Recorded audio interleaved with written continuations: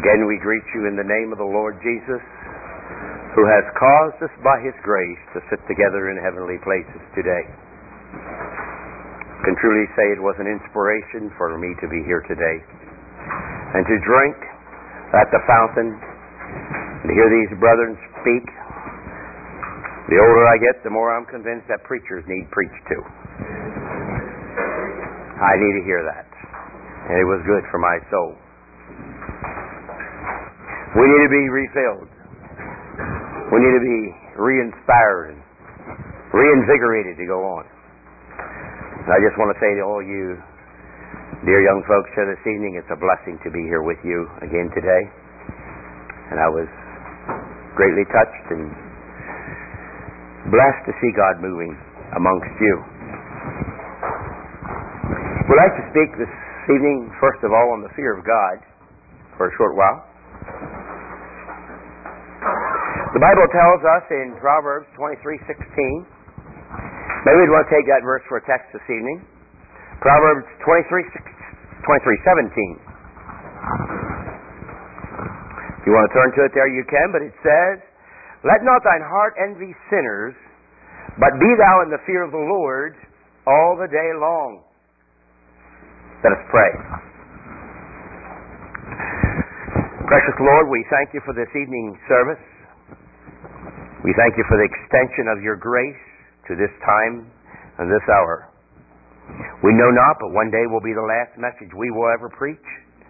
One day each of us will have heard our last message, and then we will go and meet thee face to face. So Lord, help us to understand the severity of thy will in handling your word this evening. Help us, Heavenly Father, that we are dealing not with transitory things of no earthly or heavenly value. It is heavenly value, Lord, not earthly value, but oh God, help us to understand that these are souls that will live forever with you in eternity. Lord, it's an awesome, solemn responsibility to sense the presence of your Spirit among us as we look into your word again. Thank you for the faithful brethren that have proclaimed your truth today. Thank you for the enrichment it has been to our hearts. And Lord, just stretch these young people and continue to speak truth into their lives that will be able to use them to be a life to your glory and for their good. We pray in Jesus' name. Amen.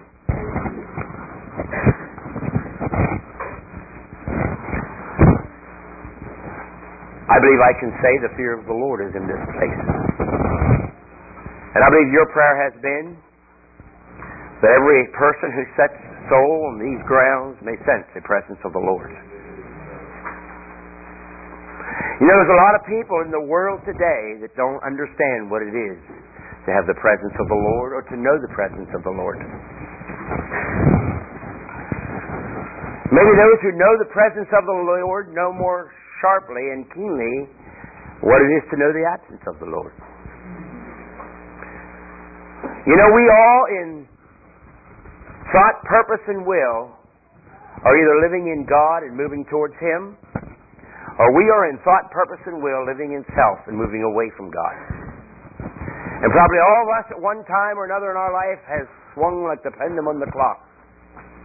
Maybe towards God, and then maybe not towards God. I trust that we have not had that experience, but I know some of us have. We're all sinners. We're born into sin, as was heard today. And there's times we just, in self, move away from God in thought, purpose, and will. But you know, eventually and ultimately, we will either go one way or we will go the other. And that will determine our final destination.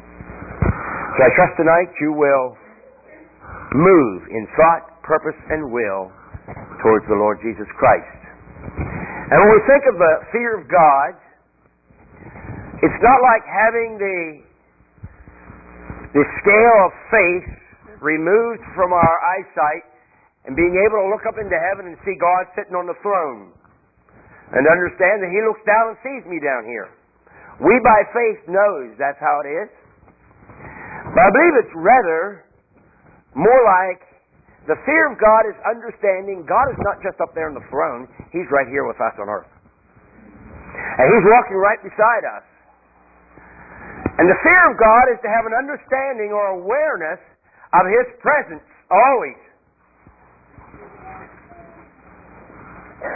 It's to have a sensitivity of the knowledge of God. It's a conscious and deliberate response to Him and His ways always.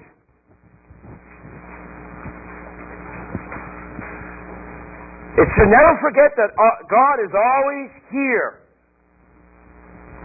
Now and ever. Sometimes our children get to quarreling over things, don't they? Now maybe they don't in Washington, but if they don't here, they do in Pennsylvania. Sometimes maybe two of you girls, when you were little, you had sisters, and you had dollies, and you like to play with your dollies, just like the little boys play with their trucks and their tractors. And you know, let's just create a scene here.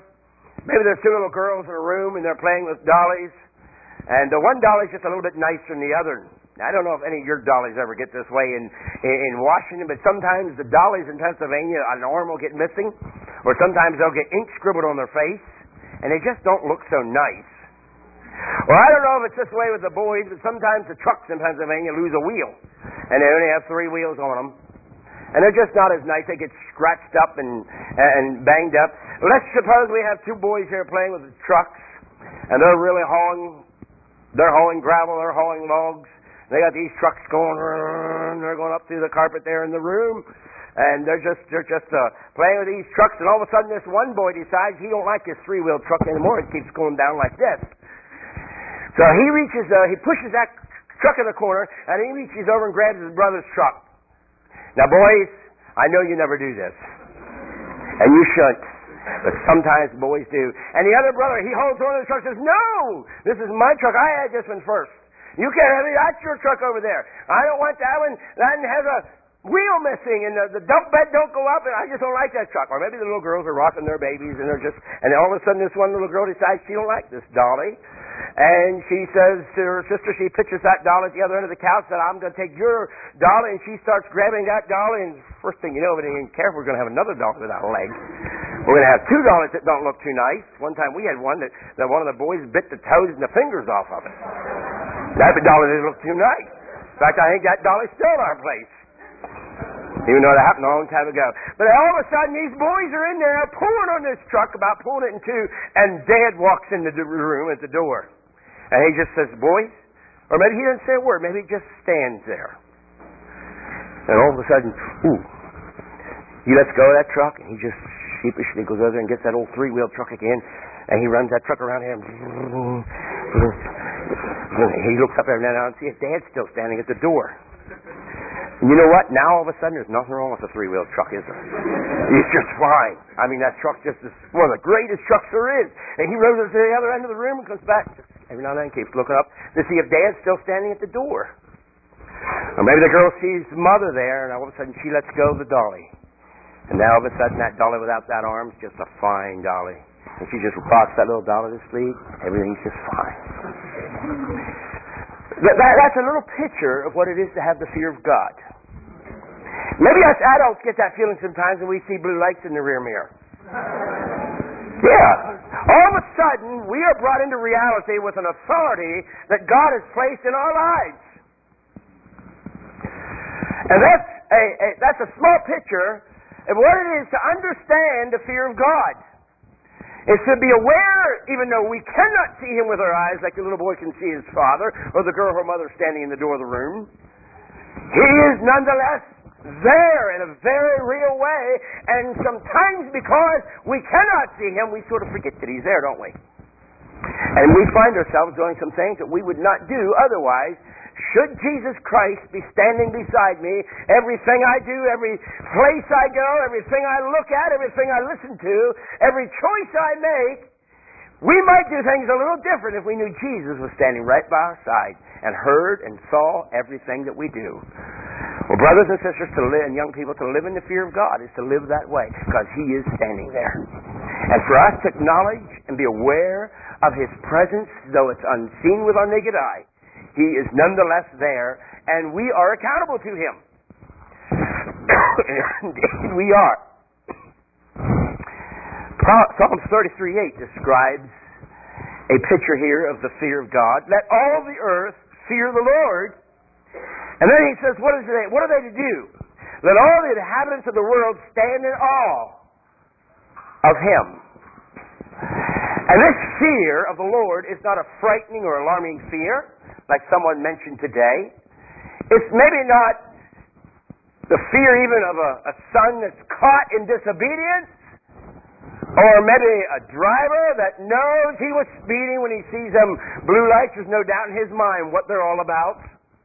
He forgot. He wasn't watching how fast he was driving. Now there's times we are pulled over and we don't know. We're sure we're within the speed limit. We don't know why we're being pulled over. But the fear of the Lord is more than just being aware of God, but it's standing in awe of God. I'd like to just leave that with you tonight. Young people, stand in, that's where our word awesome comes from. And I think awesome is used a bit too loose nowadays. It seems like everything's awesome anymore. Don't matter where you go or what you do, oh, it was awesome. Well, God alone is awesome. He is an awesome God. And that's that's where this word here, the word awesome comes from there. The root part of that there in the beginning is, and that word awe means to quiver. It means to shake, or to quake, or to tremble before the Lord. And that might sound more like alarm or fear. But true fear of the Lord, He wants to draw you to Himself. You see, He is our Creator. He made every one of you young people. And I told the 19-year-old boy in the plane yesterday, I said, God just lent you your life. That's all. We're going to go back to God again. He just gave us this little space called time here. He just lent us this time. We belong to Him. We're not our own. We're bought with a price. And we're going to go back to Him. And to live in His fear always is a blessed experience. The Bible says in Proverbs 9:10, the fear of the Lord is the beginning of wisdom. Now, I would ask you young people to write down what you think wisdom means. What do you think you'd write on your paper there? Sometimes we get a little bit confused about what the word wisdom means. Sometimes we equate wisdom with knowledge, and it is the knowledge of God. I will definitely agree with that. But sometimes we think a person that is educated is a wise person, or a person maybe with high IQ or aptitude. That's a wise person. Or maybe a person with a lot of skills and education, maybe a lot of college degrees. We say that's a wise person.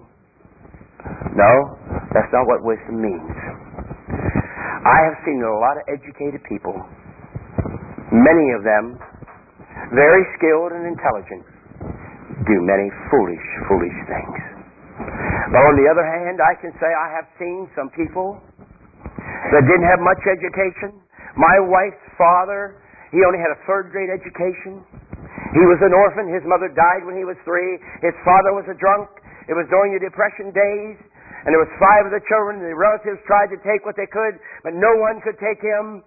So they dropped him off at an orphanage with a little brown bag of clothes one day, a little suitcase. That's all he had. And he just sort of pushed through school there. But I'm thankful to tell you that he was one of the wisest men I ever met. Why do I say that? Because of the choices he made in life. Wisdom is being able to take what we receive from God and put it into practical application. That's what wisdom is.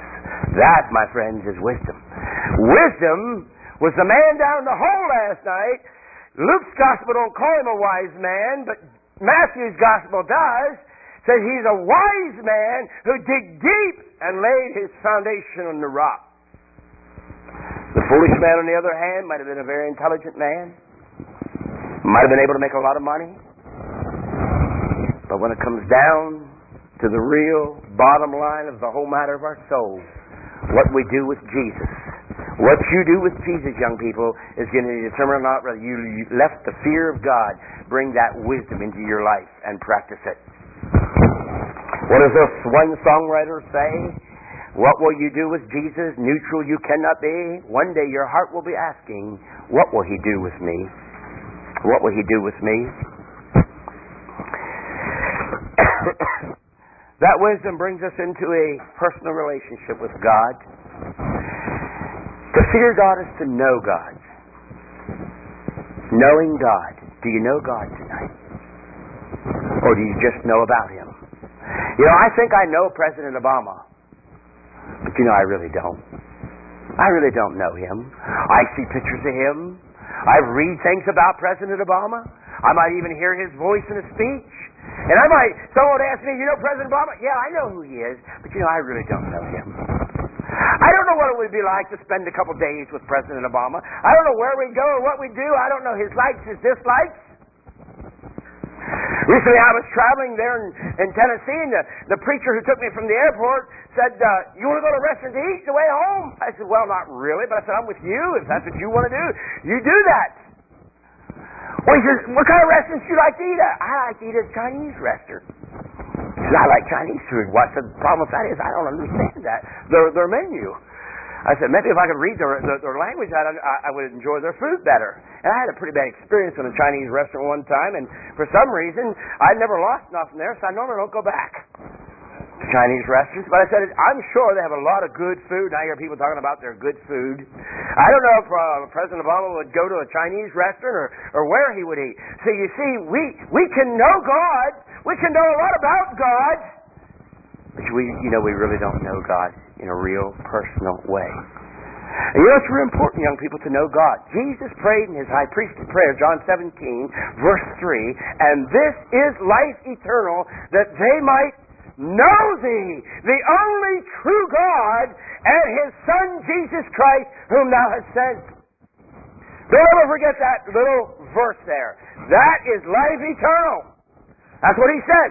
This, I will repeat it, this is life eternal. That they might know God. Jesus praying for his disciples and all those who would believe on his disciples, that they might know God and his Son, Jesus Christ, whom thou hast sent. Knowing God is eternal life.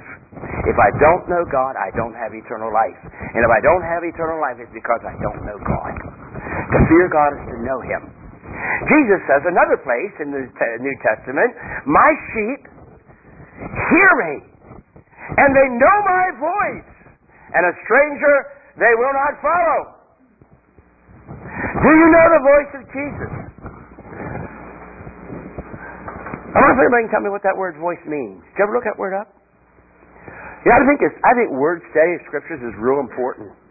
What does the word voice mean? Can any of you students tell me what you think that word means?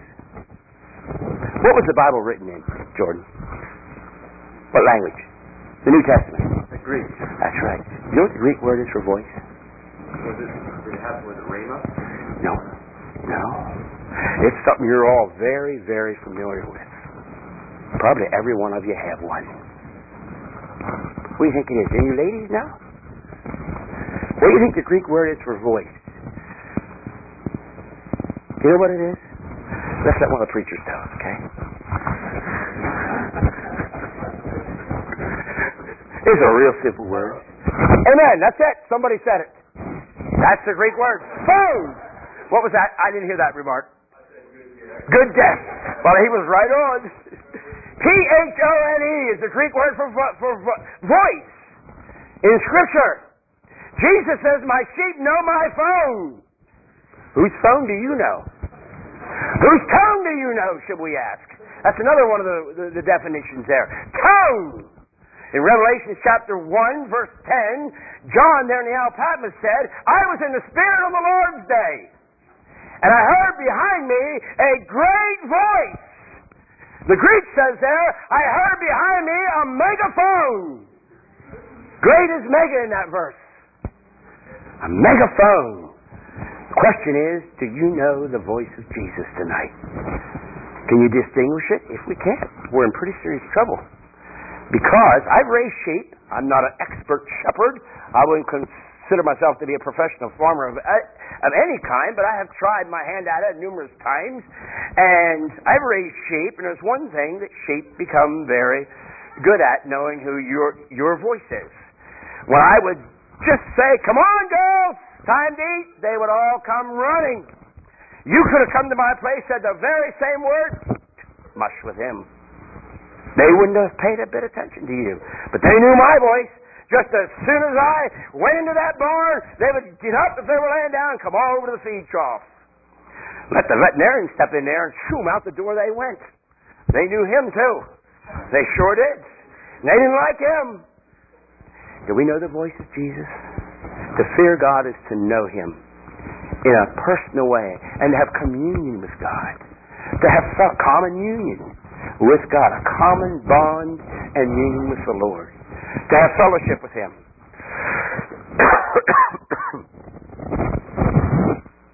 It means to worship the Lord. To fear God is to worship Him. What's the word worship mean? I think your Hebrew definition would go something like this. 3 words. Self-bowed down. That's what the word worship means. Self-bowed down before God. You know, the Bible, someone mentioned about the first mentioned principle. That's a tremendous principle. That's been very helpful to me in my limited knowledge of Scripture. But the Bible is very self-explanatory. We find in the book of Matthew a leper early in the Gospels come to Jesus, and it says he worshiped Jesus. We find the same man in another Gospel, it says he came and he kneeled before Jesus. Didn't say worship, but it helps us understand what worship is. He got down. And then the third one says he came down, and I think it says he fell on his face before Jesus. I'm not quite sure on that last one, but it's something similar to that. Self-bowed down before Jesus. Your Greek definition would add another word there, and it means to kiss.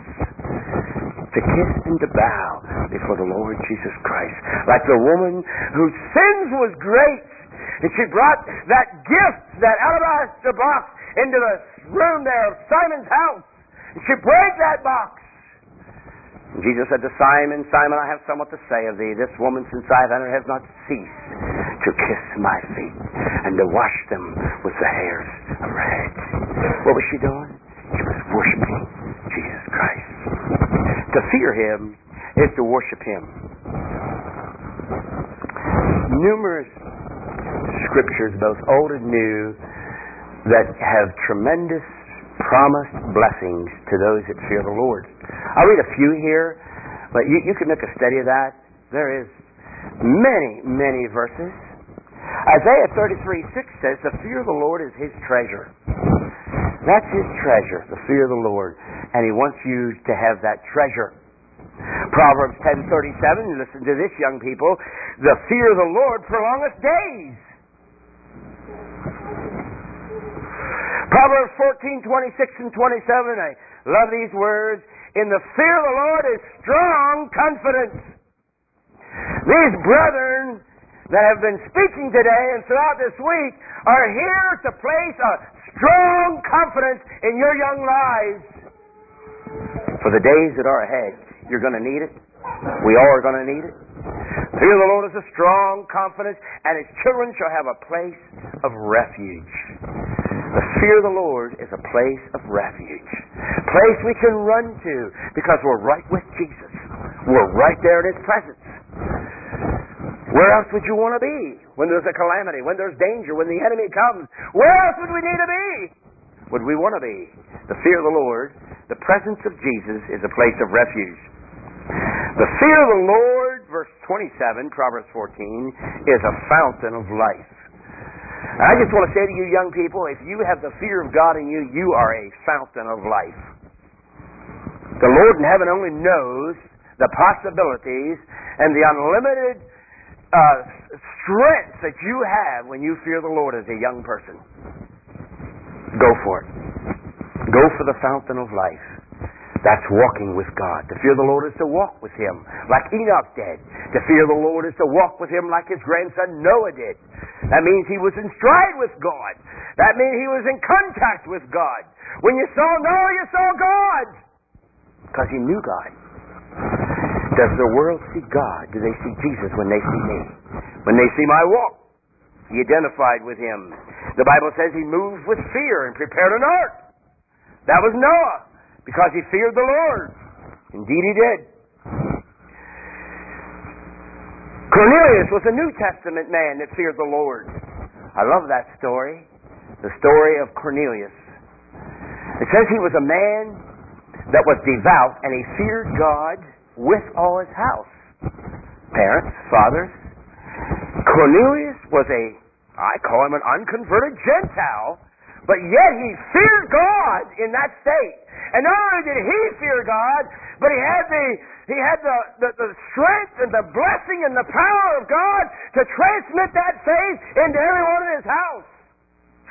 Can you imagine that? An unconverted Roman centurion responsible for 100 soldiers? No wonder God handpicked him to be the first Gentile convert. He feared God with all his house. And Peter said, Peter had a little bit of trouble going down there to Cornelius' house. He didn't want to do that. The Lord took him up there on Simon the tanner's roof and he let down a big sheet. And he saw all these unclean animals. And the Lord said, Peter, rise, slay and eat. Oh, no, not me, Lord. That's a little out of my part. That's just a little farther than I'm willing to go. But the Lord did it 3 times. The Spirit said to him, someone down here to see you, you go with them. You go with them. He went with them. He did. He went in there. He told them right away, now you know this isn't lawful. We're a little off grounds here. We're a little beyond limits. We're a little out of the box, you know. But God had a glorious plan, and thank God Peter obeyed it, even though he probably was a bit skeptical of the whole thing. But you know, when Peter saw the glory of God, it says when he began to speak the word, the Holy Ghost fell on them people that believed the word. And Peter said this. This is what he said. Acts 10:35 says, he that feareth God and worketh righteousness is accepted of him. That's a powerful New Testament truth. He that feareth God and worketh righteousness is accepted of God. Be he Jew or Gentile. Be he a German Baptist or whatever else you might be, or be he a Pennsylvanian, or be he a Canadian or a Washington State person. God bless each one when we fear him. Now you know, the unbelieving don't have much fear. But when I think of Cornelius and how he feared the Lord there, I have to wonder how that all went. But you know, I remember as a young child, there was a lot more of the fear of God on the whole earth. There was a certain level of fear of the Lord in unbelievers. I'm told, I don't have documentation to prove this, but I'm told in the year 1963, there were only 3 recorded divorces in the entire country of Canada. Only 3. Why? My father was born in 1925, and he said as a young man in his community, if a couple divorced, it was one of the most horrible, worst scandals. It was like these school shootings today. He said it was the most despicable thing for a man and a woman to divorce each other. Now, does that mean they were all converted because they didn't divorce? Well, today a lot of people that are divorced claim that they're converted. Now, sort of the other way around. In fact, they say that rate is higher in Christian circles, at least so-called Christian circles, than it is in the unbelieving world. I want to tell you a story. This is a true story. I've seen this with my own eyes. In fact, it happened in my house. It has to do with the subject of divorce and remarriage. 3 years ago, there was a brother in our congregation that worked in a truck garage. And this trucker come in there to his garage to have his truck worked on. In the course of them working there, he soon saw this other trucker here. He was a Christian, so they, had a lot of good things to talk about. And he invited the trucker to our church. And the trucker lives some distance away. I think it was an hour and something. But don't you know, next Sunday morning, here he comes. Lives an hour away. Him and his wife come to church. And it was Easter Sunday. This coming Easter, which is just a couple of weeks here up the road, it'll be 3 years. He came to church. She came to church. Although they just enjoyed it. And he had this little wife with him. And she just was praising the Lord about this service, and my wife and I were the hosts that Sunday, so we invited them home for dinner, and sure enough, they come. Oh, they were just tickled to be there. My wife had a ham dinner that Sunday, and they just thought that was tremendous. She was a Southern, she had this Southern accent. And my father was also there for lunch that day, along with a whole long table of other people. And my father passed away on September 1st of last year. But before that, he would stay with us a lot. We would keep him. Us children took turns keeping him. My father was a preacher most all his life. He had a passion for souls, and he won many souls to Christ. He was a little strong opinionated, you would say. He loved to witness to people. He might, we would say, not always had as much tact as we thought maybe he should have. But he knew his Bible, and he knew it well. And he sat beside this man at the lunch table. And this man was just so blessed, and I heard him tell my dad about this new wife the Lord gave him. I thought, sir, if you know what's good for you, you'll keep your mouth shut about that. But my dad did pretty good at the table. I saw him as we ended up the meal. I saw him whispering something to this man, and I knew what he was asking him. Well, the meal was finished, and we go in the living room, and this is where this scene took place.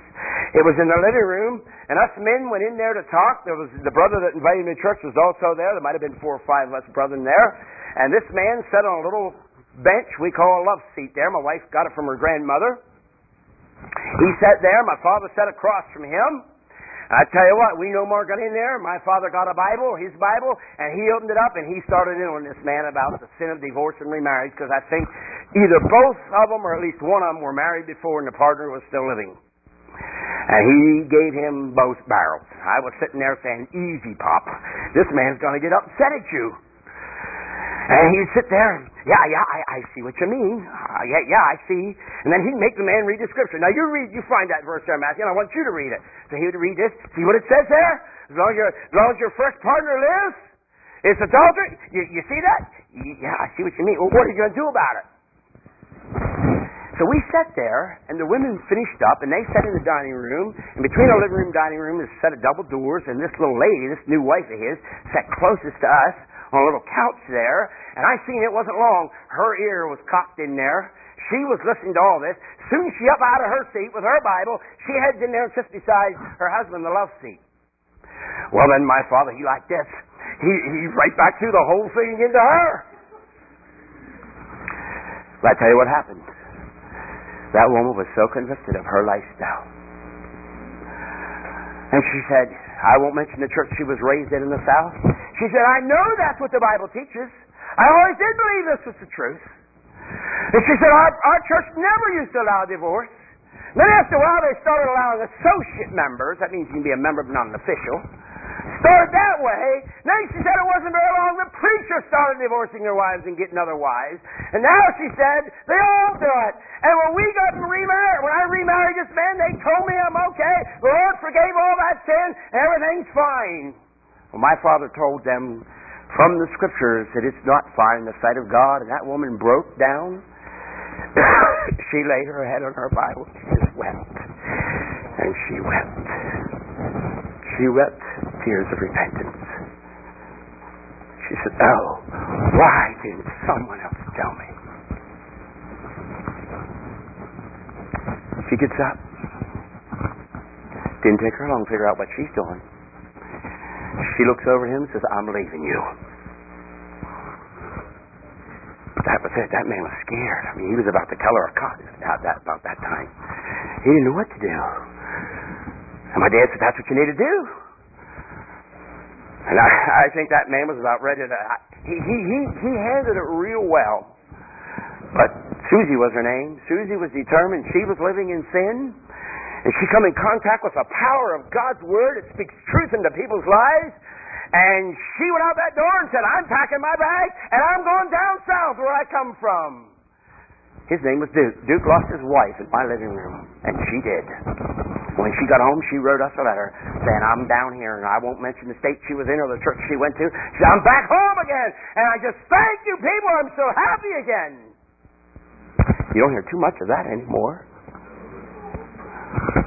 That's the power of God's Word. Don't ever neglect to teach and speak truth into people's lives from Scripture. We never seen no more of him or her. It's the last we ever saw him 3 years ago. Well, the Bible says the fool in verse chapter 9 or 14 of the book of Psalms, the fool has said in his heart, there is no God. There's no fear of God in them kind of people. The Bible says in Romans 3:18, there is no fear of God before their eyes. No fear, you see, written on vehicles sometimes. Or fear this. But young people, I just want to encourage you to fear God. We're living in a wicked world, and we're not the only ones. You're going to have to make some choices, and some of them's going to get you in difficult situations sometimes because you fear God. Abraham got in one time, didn't he? Yeah, he was traveling out through that one country, and he got to thinking this thing through, and he said, this king here, he's going to think that she's my wife. Says, now, Sarah, I want to tell you something. If these fellas here ask you who you are, you tell them you're my sister. That's what you do. And don't you know that's exactly what happened? And because she told him that, they took her. They took her. King Abimelech took her. Got her in his house there with his company. God said to King Abimelech, you're dead. I'm dead? What is this? He says, the woman thou hast is another man's wife. He went and told his servants, and it says they were sore afraid. They were scared. Abimelech says, where is that man? Where's Abraham? You come over here, Abraham. Abraham, what'd you do? You told me this woman was your sister. Why'd you do this for? And you know what Abraham told King Abimelech? Can anybody tell me? What did he tell him? Do you know? He says, surely I said there is no fear of God in this place. And you see, that's how people live when they don't have the fear of God. Yes, they violate those lines of fidelity and holy matrimony. And Abraham said, they're going to kill me. He told them, like, I feared that you were going to kill me. And by the way, she still is my sister. It wasn't a total, she still is my sister. Yes, she is. He said, because there's no fear of God in this place. No fear of God in this place. The precious verse in Malachi chapter 3, verse 16. I'd like you to turn there.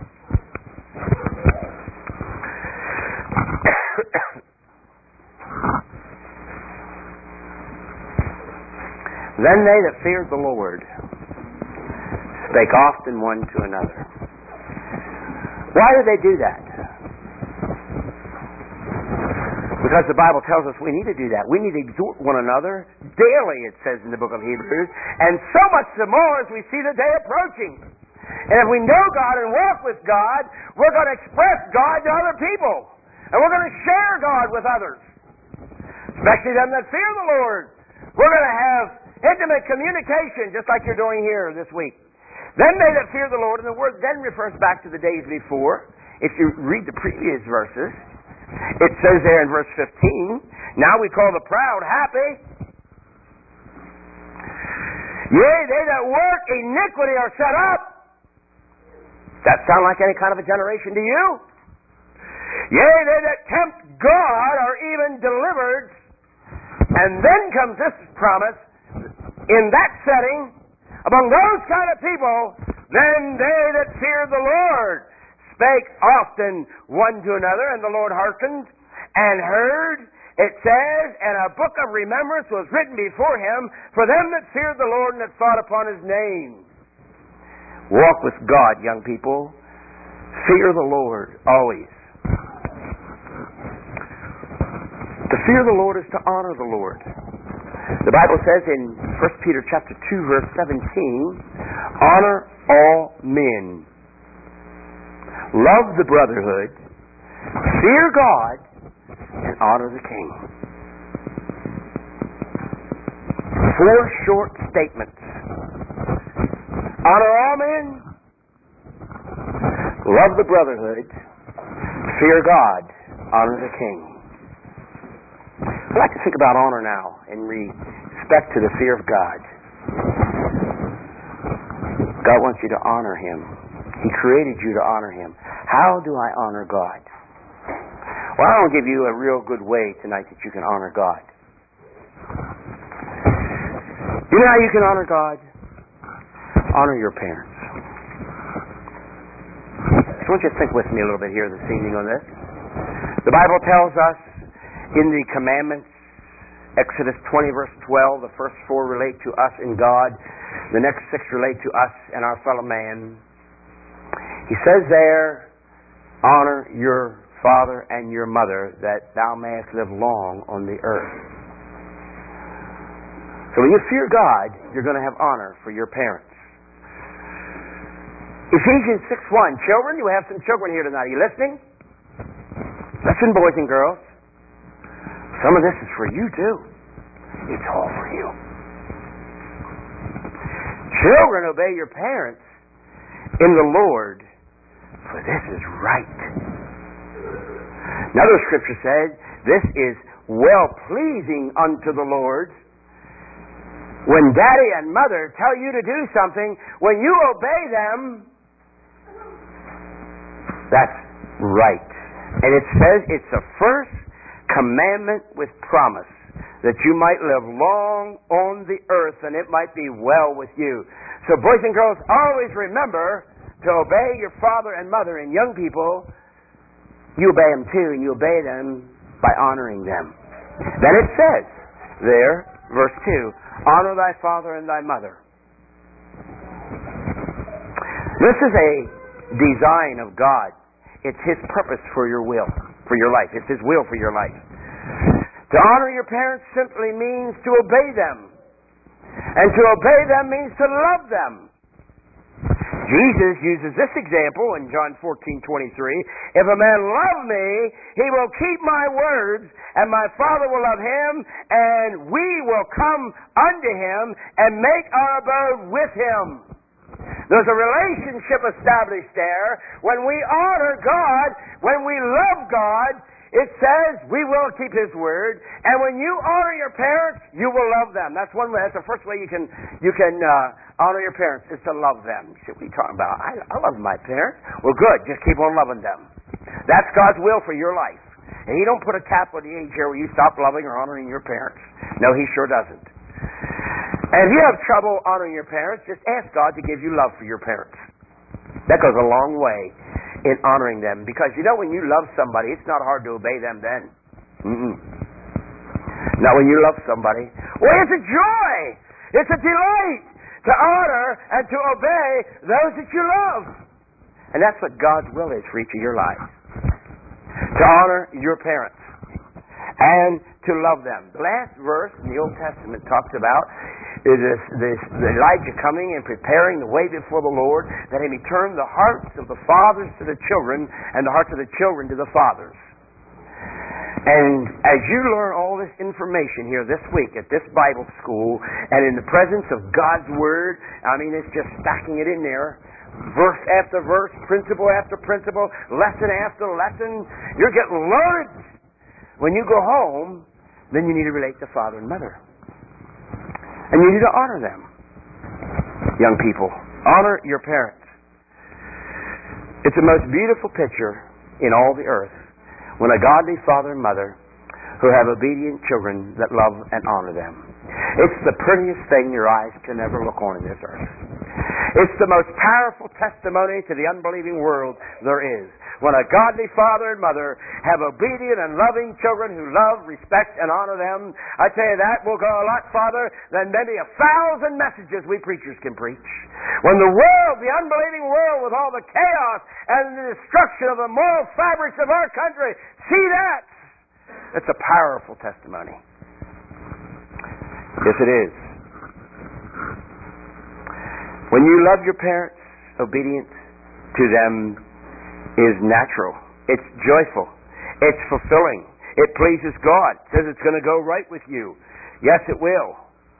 But to disobey your parents pulls you out from underneath the umbrella of God's protection that He has put upon you through your parents.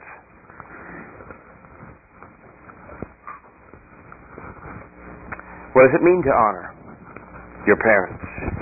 The word honor means a weighty reverence that holds in all seriousness high esteem.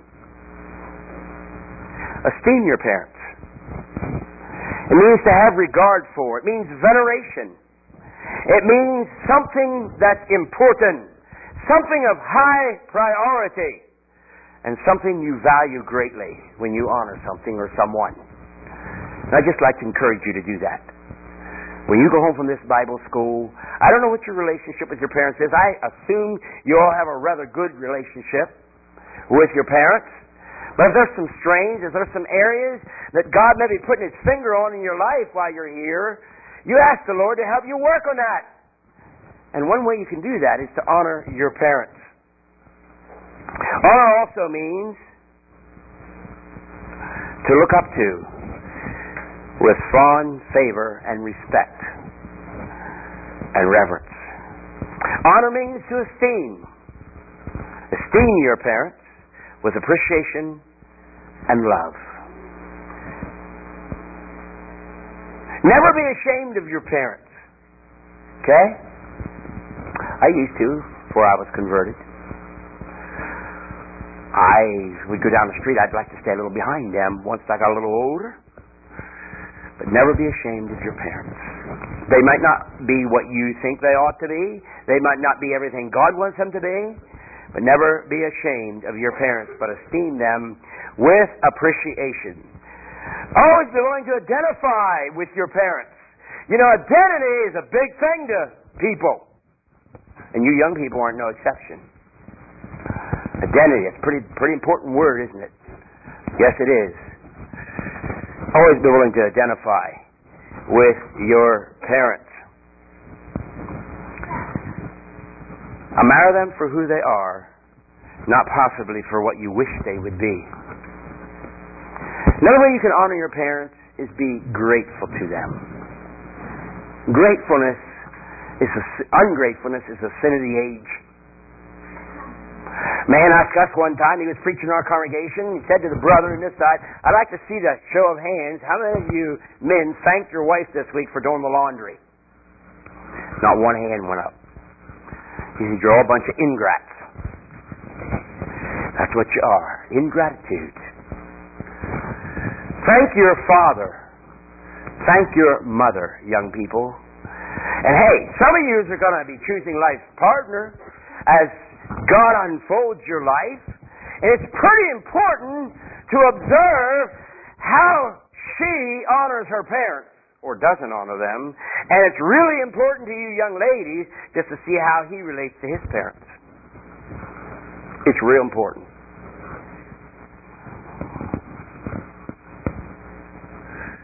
Thank them for what they do. Encourage them for what they have done for you. You know, parents get discouraged sometimes. Parents have failures sometimes. Parents are not always what they should be and need to be. And sometimes we cop out under that.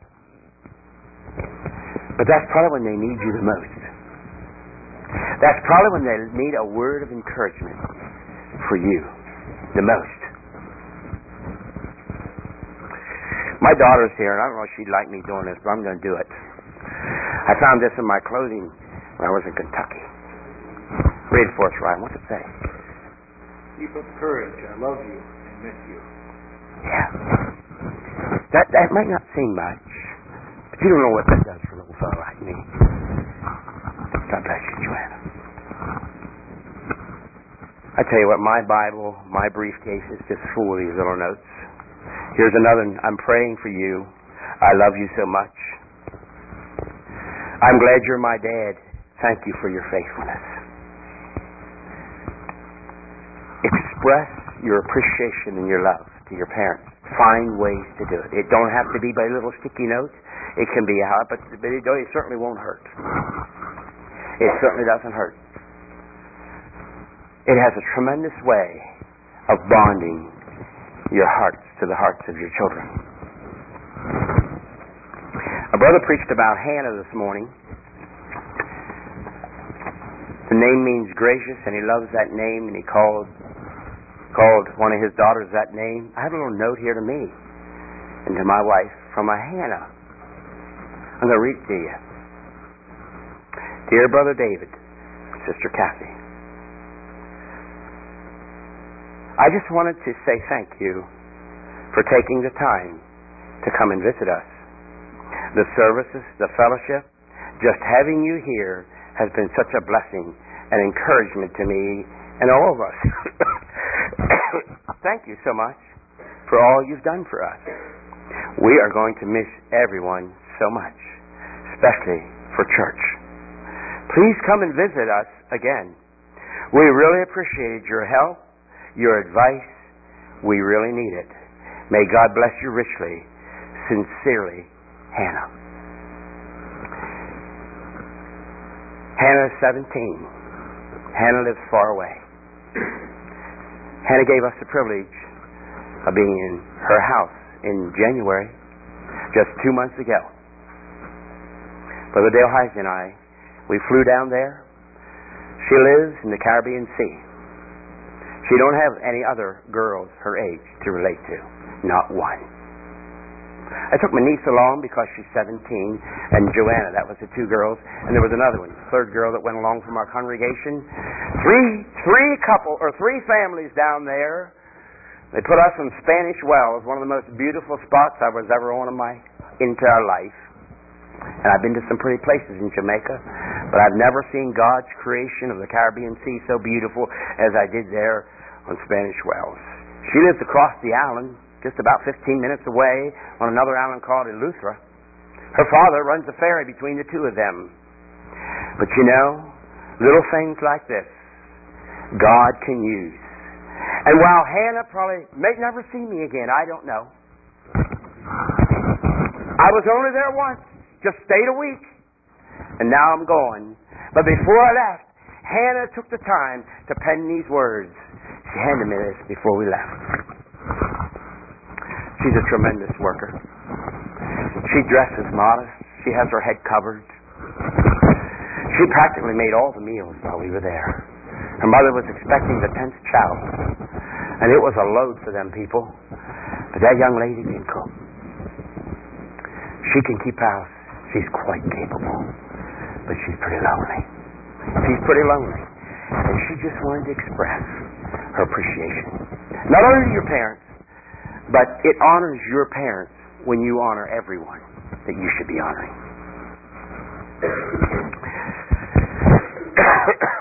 Another way you can honor your parents is be willing to always and freely talk to them.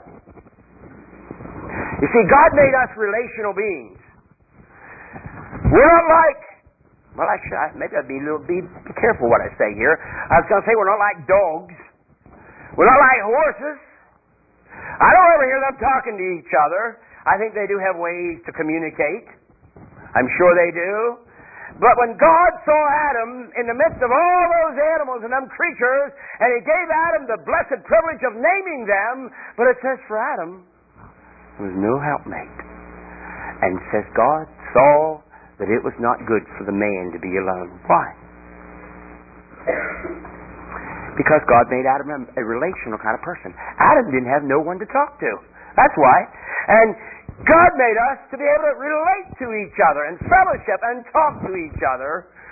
And young people, don't ever clam up. Don't ever think when you get a certain age you just don't have to tell Dad and Mom everything anymore. There's nothing will bless your mothers more, young ladies, when you can tell them all your heart. Nothing will bless your fathers more, young men, when you can tell Dad and Mom all your heart. One young lady said in one of our sisters' meetings one time, my mother was my closest friend. I tell you, that's a tremendous testimony. You tell your closest friend everything, don't you? Yes. And you know, it hurts Daddy and Mommy sometimes if you can't relate to them. Why don't you think about that? You might be sitting there saying, well, they don't talk to me. And some of us daddies do have hard times relating sometimes, maybe more than the ladies. Some mothers have a difficult time talking to their daughters. But if you want to honor your parents, just open up your heart and be free and open to always be willing to talk with them and enjoy them and laugh with them and live life together in the fear of the Lord with them. We had 7 children, and it was a tremendous blessing to our lives. We talked, we laughed, we sang till I thought the old roof in that green Plymouth station wagon was going to go flying off. We'd go down the road and I went all over God's green earth preaching the gospel. I'd pack them in there and away we would go, singing to the glory of God. Now they're all married but one, Joanna, and she's here with us this time.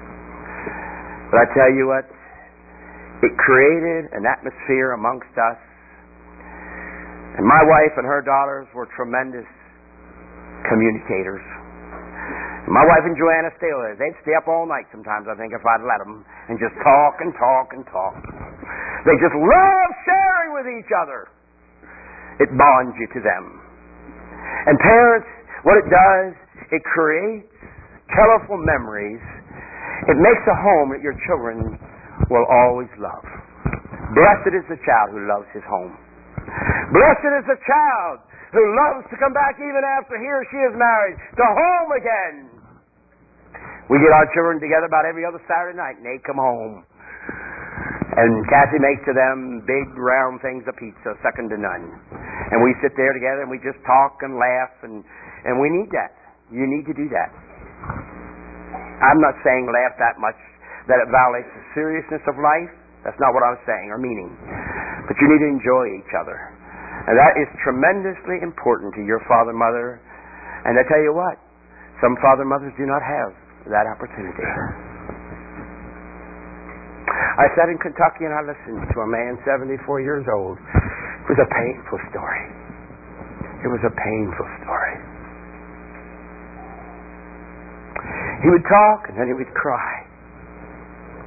And then he would talk some more and then he would cry.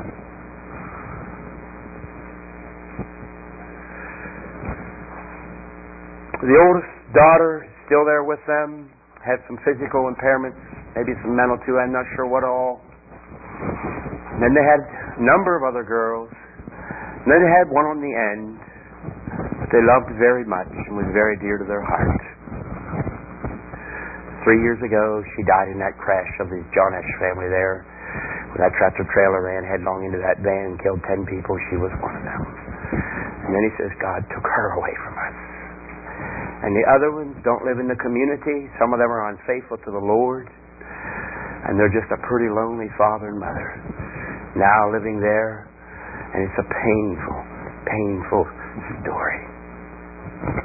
Yes, it is. They're Christian people. He says we have to go on. We must go on. They do have a faithful son in their area, in their church there. And he's blessed to have them. But young people, remember to honor your father and your mother. My son, it says in Proverbs 1:8, and that includes you ladies too, hear the instruction of thy father, and forsake not the law of thy mother. He also says in Proverbs 3:3, write them upon the tables of thine heart. Always receive the correction of your parents with gratefulness. It might not always be what you would like. It might be maybe even somewhat restraining. Listen with careful attention to the things your parents teach you. Hide it close in your heart and determine by God's grace and the instruction of your parents to put them into practice what they teach you. It's going to prepare you for life's journey and put you on a solid foundation. You see, they were young too one time. They want to give you guidance in the way you should go. Someone alluded to the fact that you are like arrows in their hands. And when an arrowman or a bowman shoots an arrow, what does he do? Does he throw like a frisbee? You're not frisbees in the hands of your parents, you're arrows. Frisbees go any old where, don't they? Well, that's how a lot of young people do too. Unfortunately, in the world today, just go any old where. And they don't know where they're going to land, just like frisbees. But that's not the case with an arrow, is it? No, an arrow is pointed. An arrow is skillfully crafted. An arrow is designed to go straight. An arrow, when released, is pointed in a certain direction. And the instruction that your parents taught you is pointing you in the direction for the mark. The mark of the prize of the high calling in Christ Jesus our Lord. And I believe they have poured their lives into your life, and they have pulled on that string with all their might, so that you go as far towards that mark as possible. Not only towards it, but attain it. It's a blessing when you can walk in the ways your parents have taught you. Don't forget the mark that they shot you for. Some arrows hit a twig and they go off on a side road, and you can do the same. Yes, you can, but don't do that. Yeah, they know your temptations, they know your fears, they know your doubts, the things that trouble you. They know what you're struggling with. They've been down this road before. Maybe some of the applications are somewhat different from now, from when they were young, but really the bottom line is still the same. There's not a lot of difference. There's just two ways that you can take. It's either God's way, as I said in the beginning, or it's the world's way. Indeed it is.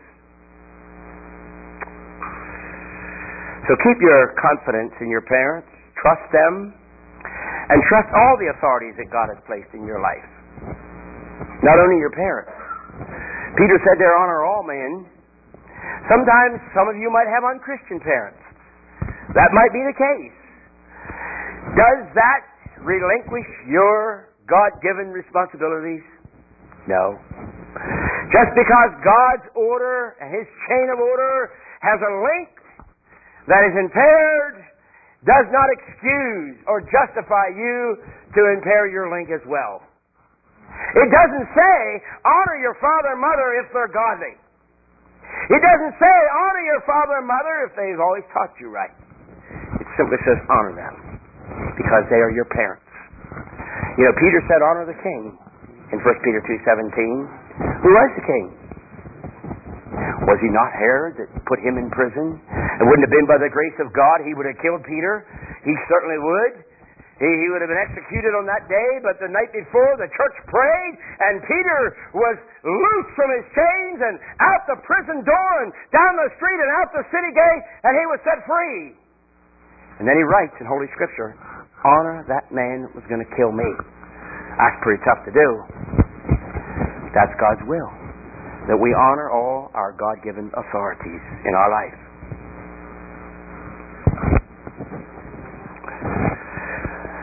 I'm not saying that our authorities can't abuse their place of authority. They can. Policemen can abuse their place of authority. Our parents can. Sometimes church leaders can. They might be weak. They may be negligent. They have faults. They do. They will make mistakes. Forgive your parents when they make mistakes. You need to do that. It's really important to forgive them and let God just restore whatever that relationship is. Keep that opportunity there. Keep that continuity going. Just let the Lord bring you into perfect harmony with Him. A lot of young people miss it here. I don't travel a whole lot. I do a little, but I've been around the block a time or two. And there's a tremendous amount of unrest in churches. Our brother drew a circle up here today with a line through it. And we probably don't know the extent of that power working in the churches. And one of the saddest things about those divisions is the young people sort of get lost in the shuffle and fall through the cracks in so many cases. So many cases. By the scores. I mean, we have a community in our place that's just wall to wall. Mennonites and brethren of numerous kinds, and one church house just right after another, and they're multiplied, and Amish, and we have lots and lots, and it's a good community to live in. But I tell you what, young people, the devil is having a heyday. He's having a heyday. Keep your life for Christ. Our brother talked about purity today. I was recently in a place, and a young man responded. The preacher wanted me to go in and talk with this young man, and he spit his story out. He got on to the wrong thing on his cell phone on the internet. And he said I'd get over it, and I'd repent, and I'd get right back into it. And the young man sat there with anguish on his face. And he said, it's just so bad. He says, I feel I've been cheated. Cheated out of my chastity. Cheated out of his pristine, youthful purity and innocence. I just feel so cheated, I hardly feel I'm worthy to ever date another girl. Another preacher, I heard this story in Kentucky, and I know this preacher well. He don't live far from me. He went to have some sort of meetings, and he said there was 8 or 9 young men that sat there all in a row, good-looking young men as far as their dress and their order and in the church. But he said till that week was over, every one of them confessed failure in that same area. Every one on that bench, right down the line. It's a tragedy. One casualty after another. Young people, be thankful you're here tonight. I didn't have a Bible school to go to when I was young. Didn't have these kind of things. I'm sure maybe some groups did someplace, but we didn't. We didn't have a lot of what yous have. But maybe we had a lot of what these young people don't have today in the general scope of young people. It's so sad. It seems like the devil is just picking them off, one after the other. You go to the grocery store and there's a young lady with a veil and a plain dress. You go back 3 weeks later, it's all gone. Hair's cut, earrings, right overnight. Some drift gradual, some just take that step, throw in the towel and go out. Young people, don't ever throw in the towel. I've been to places to preach, seen some of these young people go back again in a year or 2 or 3 or 10. Gone. Not there anymore. Where's so-and-so? They're not here anymore. They're gone. But it's not all that way. Recently, I preached a message, and a young lady responded to the Lord Jesus Christ. Gave her heart to the Lord.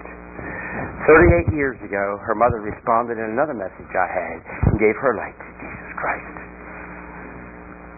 What a blessing. What a blessing. I didn't even know it. Her mother told me, yep, it's when I was in a tent meeting you were preaching is when I was converted. And her daughter, during that week, was converted to Jesus Christ. But when your church fails, if it does, or your group, or your parents, or your home, or your friends, you're going to have some rough spots. And that's why these brethren are so intent, deliberately depositing truth into your heart that you can fear God and take you through them bumpy times. Pilot says you better fasten your seatbelts. We might have some bumpy flight up ahead here, and you need to fasten your seatbelt. I hear a lot of young people say I'm confused. I hear a lot of people young saying I don't know who to trust anymore. I hear a lot of people saying I've lost confidence in my preacher or our church or my parents. And it's almost used to justify their downward spiral slippery slide into the world and apostasy. I just want to caution you against that. When you think you get the rough end of a deal, and it isn't fair, and I pity a lot of those young people, it's not fair. Jesus never said everything in life would be fair. I just want you to remember and ask yourself some questions. Here's just 4 questions I want you to ask. What is life? Who am I? Why am I here? Where am I going? First one again is, what is life? The second one is, Who am I? The third one is, why am I here? And the fourth one is, where am I going? Don't ever fall prey to that snare of the devil where you say you lose confidence, you're confused. You don't need to lose confidence. You don't need to be confused. You may be disappointed with people in life. I promise you, you will be sooner or later. Yes, you will. But don't count the just or set aside the just for a thing of naught, as Isaiah 29:21 says. I'd like to give you some real simple answers to those four questions. Number one, what is life? Life is the opportunity that God lends you to choose His way and then give it back to Him. That's God's will for your life. It's not to get lost like a frisbee, nor an arrow that gets sidetracked. Life is the opportunity that God lends you, not gives you. He does give it to you, but He just lends you this opportunity to choose His way and then return it back to Him again. The second question, who am I? You are a living soul created by God, and you are not your own, but you belong to God, your Creator. That's who you are. You are not your own. You are a living soul created by God, and you are not your own, but you belong to God, your Creator. And give yourself to Him always, in the fear of God. Revere your parents. Revere the church. That's important too. You honor your parents by honoring the church. You honor your parents by honoring the ministers. You honor your parents by honoring your teachers. You honor your parents by honoring your employers. You fear God by honoring them. Third question is, why am I here? You are here because it's God's design and purpose for your life. He chose to bring you here. Yes, He did. It's God's design and purpose for your life. It's not to live for yourself, but to love Him, to live for Him, to serve Him right here and now and wherever else He leads you. God has a purpose for every one of you young ladies. You might have a hard time finding it. Like one young lady did. She was getting up in years and she wasn't getting married, and she started getting concerned. And she went to her pastor one day and she expressed her concern to him and told him, I'm so old now and I'm still not getting married. Pastor says, well, you know God's plan, don't you? It's one man for one woman, and you can't improve on that. She said, I don't want to improve on it, I just want to get in on it. That's all. Get in on God's plan, and don't get lost in the shuffle. Get in on it. And I don't know how many of you will be married, as our brother said today, but some of you will find a life partner. And many of these ways and things, be they so simple in nature, is extremely important to watch for in that companion as you seek God's will for a life partner. Watch for these simple little things. A man told me down there in Kentucky, he brought a young man that was 30 years old to me. He said, I want you to do this young man a favor. I said, what's that? He said, could you find him a wife? And the young man got rather embarrassed. So I mean, he needs a wife. I didn't say it, but I thought of it later. Well, give me a picture of him and give me a bank statement, and we'll start with that. That's pretty important, our finances, young people. Brother touched on that today. It's a shame and a sinful disgrace when these young people get married, are in so far in debt, and don't have anything to show for the debt. And then they struggle to pay rent, and they struggle to make ends meet. And I tell you, this isn't just an unheard of exception somewhere out in the blue. Now, when my wife and I got married, I'm going to tell you something here tonight, you probably aren't going to believe it, I was 17 when I was married. And I have one regret. You know what that is? That I didn't get married sooner. I didn't say younger, I said sooner. I can highly recommend marriage to you young people. I've lived 42 and a half years with that lady sitting in the back there.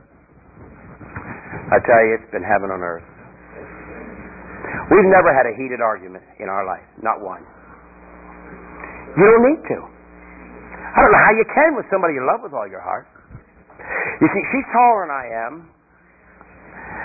And she was quite a lady of society. She was a graduate of a pretty popular high school. In fact, she was Miss FBLA in her school and 3 surrounding counties. And when she took a state contest for Miss FBLA, she came in number 3 in the state of Pennsylvania. And you know who I was? Just a little old farm boy with an 8th grade education. Just an 8th grade education, that's all. And I come into her congregation, and she gave her hand in marriage. And there was a lot of other young men. A lot of other young men that would have liked that hand. And I don't know how I ever got it, except it was God. And I used to ask her after I was married, I'd kid her sometimes, I'd say, honey, why'd you ever marry me? I mean, look, you could have married someone at least as tall as you. You could have married someone that was good looking. You could have married someone that at least had a better education. Or you could have married someone that had more money. You know what I had when I was married, boys? I'm ashamed to tell you, $1,500 and a 57 Chevy. That's all I had. That was it. She had $6,000. That might not sound like a lot of money to you people, but I want to tell you, in 1970, $6,000 was pretty much money for a young lady to have saved up. She was a secretary at New Holland Machine in the purchasing department there, and she saved her money. So we had $7,500, and we bought our first house for $8,500.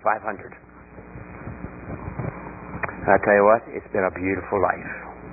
It's been a beautiful, beautiful time together. But I don't know if God will lead you in that. The young men, watch your pennies. That's real important. Watch how you spend money. It's important that you know how to honestly earn money, and young ladies as well. It's important that you know how to wisely save money.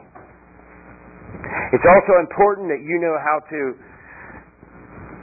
Let me reword that. It's important that you can honestly earn money. It's important that you know how to wisely spend money.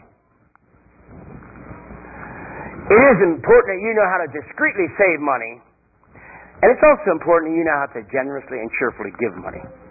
That's the 4 aspects of money. And I tell you what, the devil's out there and the world's out there, and they'll take every dollar you got. They'll take you down to nothing if you let them, and a whole lot farther than nothing. You'll be less than nothing if there is such a thing as less than nothing. Yes, you will. That's important.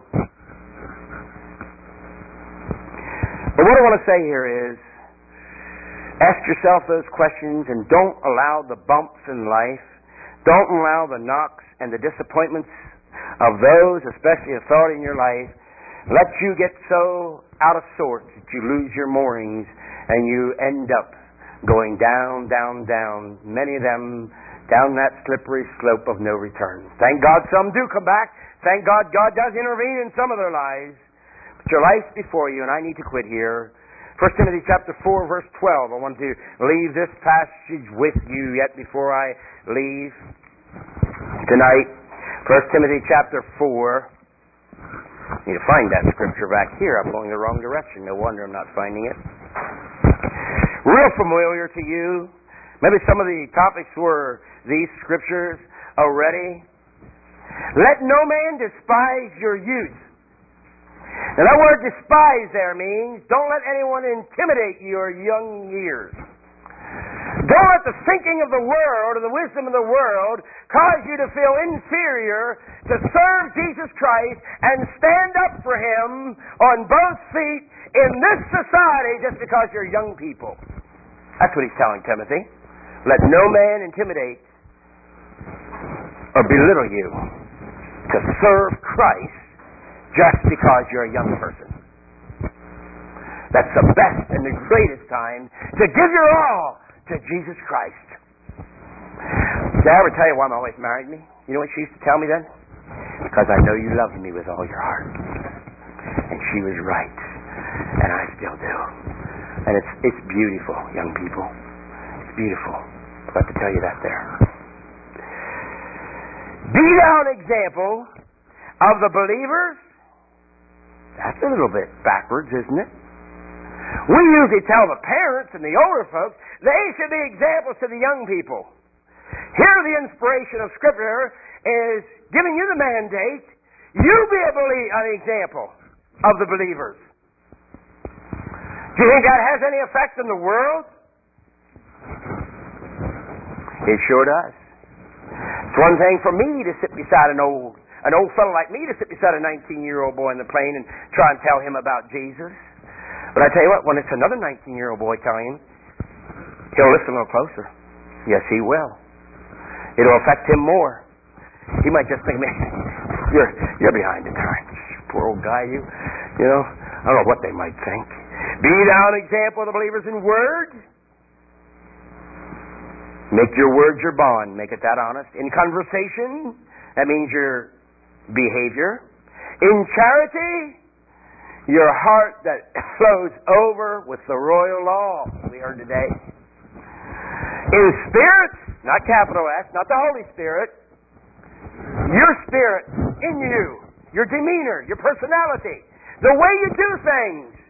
Maybe not so much what you do, but how you do it. The spirit you do it in. Be an example of the believers in faith. All let the Lord cause your faith to grow exceedingly. And what else? In purity. Till I come, give attendance to reading, to exhortation, to doctrine. Bow our heads for a word of prayer.